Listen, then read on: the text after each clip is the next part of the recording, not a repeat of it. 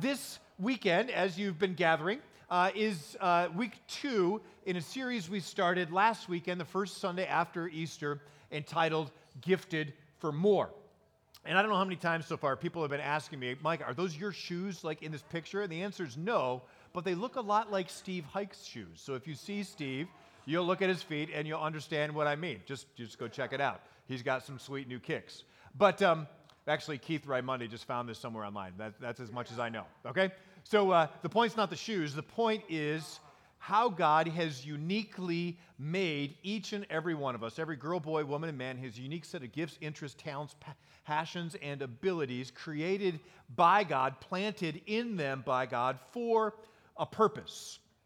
And so last weekend, if you weren't here, that's where we started, that we are created by God. He is the great giver. He has given us forgiveness and life. He has turned graves into gardens. He has rescued us from the dominion and the power of death and darkness and brought us into light.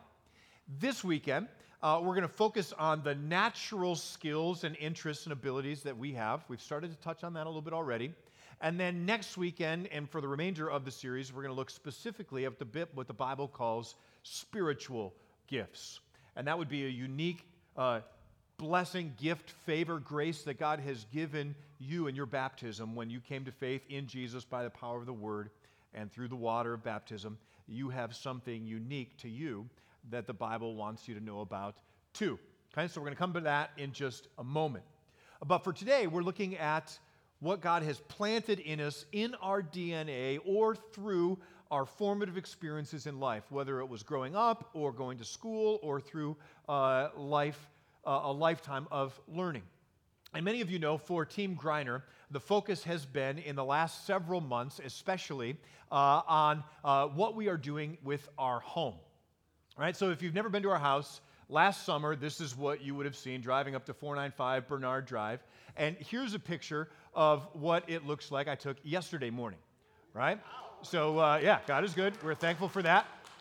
So this is our home for the last 15 years. It's where we've raised our kids, and we're super excited to make it the best that it can be. So you can see we've added some dormers and a front porch. The upstairs are down to the studs inside and out. We added on the back as well. And honestly, could not have done any of this if it hadn't been for some of the formative experiences in my childhood, my dad and my family teaching us how to do whatever we could around the house, and with the extra help of a lot of friends and family. So here are a few of the work crews that came last fall with some of the construction phase, building the addition off the back of the house or tearing out the front of the house to add our dormers. We got Dan and we got Joe, who's here this morning. I didn't tell you were going to be on the screen. He's like, oh, no, don't pay attention to me, right? Yeah, we figured out everything from how to extend a roof line to install this double French door slider system, which was the door of our dreams, and it weighed a ton. So thankfully, we had a couple friends to be able to help on that day. We've replaced all but 2 windows in the house. The last 2 are in our guest bedroom where we're living for now. And so we had to learn how to install windows and get them to flash and drain properly. And we've been doing other things to frame and extend the house. There's Bob Flubacher. Some of you know he's the architect from St. Peter who's been coaching and helping us along the way as well. And we do this because our family dream and our vision is to be the brightest house in the block. And we want to use this place that we call home to be a place of generosity and hospitality towards our neighbors and friends in the community. And that usually takes the form, I'll show you in a minute, of delicious food. But there are a few more things I wanted to show you. Here, Jonathan's with me one day. We rented this super cool digger thing. Do you remember that day, Jonathan? That was fun. Yeah. And I got to learn how to drive that, dig a whole bunch of stuff in my backyard. We were burying the power lines and the cable lines and then prepping for a patio. That was cool. And I forgot I had these in here. And then we demolished our chimney. That was a fun day. I'd never done that before. But we got a new hot water heater, one of the tankless kinds, and a new, it's amazing, yeah, and a new furnace that they're all high efficiency, so we didn't need the chimney anymore. So thanks to my kids, by the way, Ava and Drew, they helped get the bricks into the dumpster officially as of yesterday. Anyway, so what I was going to, though, is we use it to bless others, usually through food. And Sarah described Debbie as having a green thumb. Sarah also has a gift of hospitality. So usually this food is a gift that we love to share with our friends and neighbors, often over fire, often delicious ribeye steaks from our local Aldi, or you can see some asparagus. And I love to make artisan-style bread at home as well, right? So I just tell you this because these are a few of the gifts and talents, the passions that Team Griner has, and how we're putting them to use, especially as we seek to connect with people who are close to us but far from Jesus, that live somewhere around 495 Bernard Drive in Buffalo Grove. The work of the house isn't done. We still got a lot of work to go, but we are blessed with the progress, and we're excited that the end is not too far in the future. Now, let's tie this together with our verse from Colossians earlier in the service. You heard it read before. McKenna did a great job. Let's read this out loud together. Whatever you do in word or deed, do everything in the name of the Lord Jesus, giving thanks to God the Father through him. Now, Paul says this at the end of a beautiful paragraph. If you want to go home and read it, it's awesome, where he talks about using the fruits of the Spirit, putting them into practice in our life, and letting the word of Christ dwell within us richly as we admonish and instruct and encourage each other with songs and hymns and spiritual songs. And then he lands it with this verse, which I find profound. Whatever you do, in word or deed, do everything in the name of the Lord Jesus, giving thanks to God the Father through him. Have you ever considered that your everyday, ordinary life is interesting to God and is useful for him in his ongoing work in this world? Right? What that means is that there's literally nothing that you put your hand to, nothing that you get excited about or interested in, that isn't also part of his plan and his presence in the world. Whatever you do or say has the opportunity to bring glory and honor to him when you do it in the name of Jesus and for the good of others. And there's literally nothing that's part of who you are that is wasted in this plan of God for his work in the world. And it's been this way from the very beginning. Let me take you back to Genesis chapter 4. You may know some of the story of Genesis. God creates the world. He creates Adam and Eve. He plants them in the Garden of Eden. And he says, go, be fruitful, multiply, fill the earth, and as I like to translate it, take good care of it. And Adam and Eve, we're told, had a family. And the first two that we know of that were born to them were Cain and Abel. You may know those names. What you may not know is they tell us, the Bible tells us exactly what kind of job and occupation and skill they had. Abel, we're told, was a keeper of sheep, and Cain, a worker of the ground. Now, this is already in Genesis chapter 4, which tells us that from the very beginning, God created domestic animals for humans to take good care of and to make good use of. And the way I imagine this taking place is that sometime in those early years, whether it was with Adam and Eve or also with Cain and Abel and anyone else who would pay attention to him, God would go with them out into the world and say, hey, tell you what, this over here, it's a cow. And here's the most amazing thing. If you take the milk from this cow, you can drink it, and it's delicious. And even better, you can turn it into cheese. Any cheese fans in the room, right? Right? And tell you what, there's another thing you wouldn't notice on the surface, but there's this piece of the cow called a ribeye, and it's delicious, right? Just wait until you try it, right? And it wasn't just the animals, right? But it was also the plants of the ground. God, I could imagine taking his humans around saying, hey, tell you what, this right over here, this is called corn.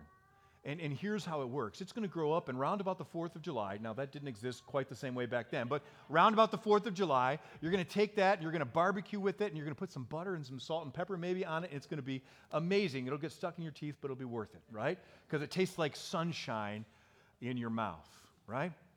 Everything God had made, he had created with a purpose. The plants of the field, the beasts of the field, everything, and humankind also uniquely gifted to make use of it, to create beautiful things, and to do constructive things with all that God had made.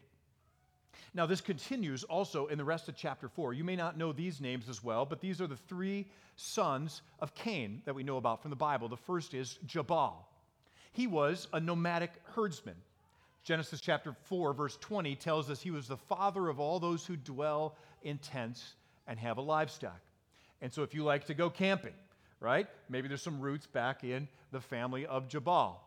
right? Or if you know someone who is taking care of sheep or goats or whatever other livestock might be, that has its roots all the way back in the beginning. Jabal had a brother, Jubal. Apparently they weren't creative with names quite yet, right? Jubal, in verse 21, we're told, was the father of all who play the lyre and the pipe. So for our crew up front who likes to make beautiful music, and they do a great job, or if you have a passion for playing the keys or the drums or writing music, that also is a gift of God. And it goes back to the very beginning.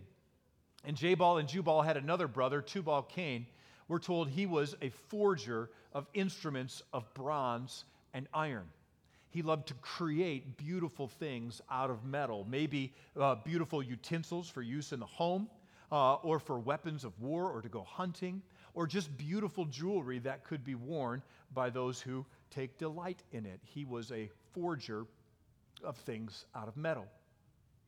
So all the way back in the very beginning, we're told in the very earliest history of humankind, God planted all of these amazing, diverse skills and passions and abilities to make use of what was already here on the planet for the good of human life and for the glory of God. And the story simply continues as you roll through Scripture.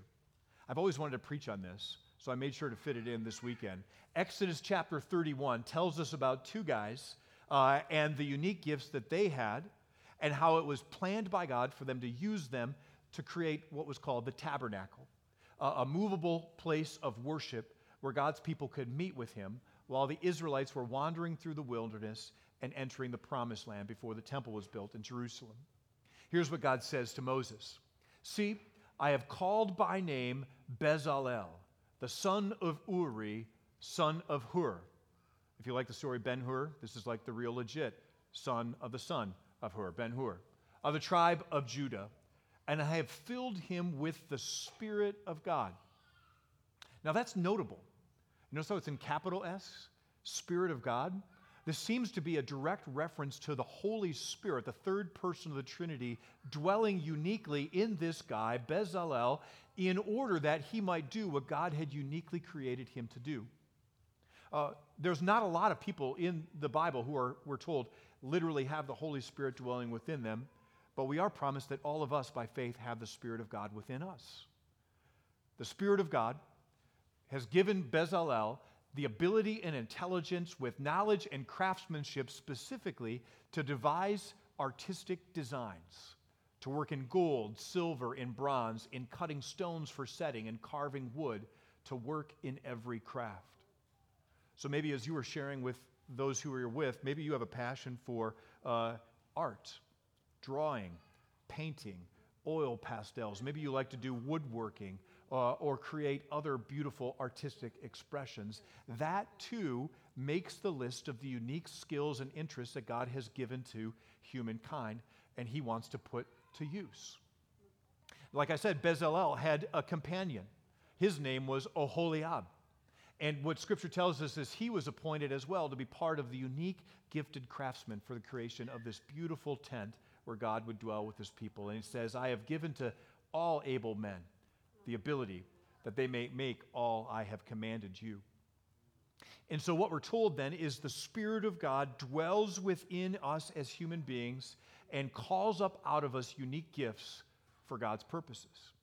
Here, a couple chapters earlier in Exodus 28, you shall speak to all the skillful whom I've filled with the spirit of skill. Notice that's a lowercase s, probably a less of a reference to the Holy Spirit and more just the sense of all of the gifts, talents, passions, abilities, they're part of what God has gifted us with. That they may make Aaron's garments to consecrate him for my priesthood. So if you can sew or knit or darn a sock, I don't know if anyone does that anymore, right?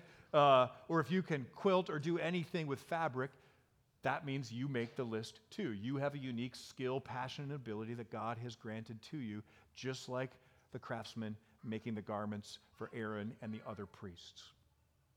Now, there are other gifts that God has given to us as well that fall in this category of natural gifts. Take a look at this, Deuteronomy 34. Joshua, the son of Nun, was filled with the spirit of wisdom, for Moses had laid his hands on him. Maybe you know the story of Moses and Joshua. Moses led the people out of Egypt up to the promised land, but it was Joshua's job to lead them in and take possession of it. And so Joshua had the spiritual gift of leadership and wisdom, or the natural gift, I should say, of leadership and wisdom, and God used that for the purposes of helping guide his people. So if you're the person in the room, when your team has a project and somebody has to take charge, and they're like, all right, well, you lead the way, that's you. You have a natural gifting of leadership. Or if you're the one that wants to run point on your team, or you want to control the strategy when your team is playing a game, that is a natural gift that God has granted to you as well. And we got one more stop before we're done with our examples from Scripture. I couldn't pass up on this one because I always quote from my book when I can, right? Micah 3, verse 8, but as for me, I am filled with power and with the Spirit of the Lord. Notice capital S again. And with justice and might to declare to Jacob his transgression and to Israel his sin. Right? The prophet Micah, and maybe some of you, have the gift where you're called to use words creatively for God's purposes. Maybe you have the ability to speak persuasively or in front of a large group. Some of you like, I would die rather than get up in front of a group of people, right? That's not your gift, so don't worry. Somebody else has it, right? But if that's your gift, that makes the list as well. Now, I show you all of these because what we know to be true is that each and every one of you, you may not have seen yourself in these examples, but you also have a natural set of gifts, talents, interests, and abilities that has been within you from either the day you were born, it's part of your DNA, it was taught you early on, or you learned it along the way. Whatever they are not yours on accident, but they are gifts of God to you for you to use for the good of your family, your friends, neighbors, those close to you from far from Jesus. And when you do it in the name of Jesus, you do it in a way that honors and glorifies him as well. So here's what we want you to do. We want you to continue to chew on this and think about this. We'll have some questions a little later on during our Hear and Practice time where you can discuss it with others. But we also have a tool we'd love for you to use to share with us and discover for yourself more clearly your unique natural gifts. And so on this website, fullifeinchrist.org/gifted, we've got all sorts of resources there that you can put to use. Also, after the service, you'll receive a little blue card like this. On there is a link to a website, everygift.org, and a QR code, if that's easier for you, to take a simple, it's like 5 minutes or less, online inventory to help discern what are some of your natural gifts and abilities. If you do that, and you use the code St. Peter AH, it's written here on the card, that will send us a report that we can begin to celebrate as a faith community to discover the unique gifts and interests that our people have as well. All throughout the rest of the series, we'll have someone out in the lobby after our services to talk with you more about this if you're curious about how God has uniquely gifted you and then how you can put it to use for the good of others as well.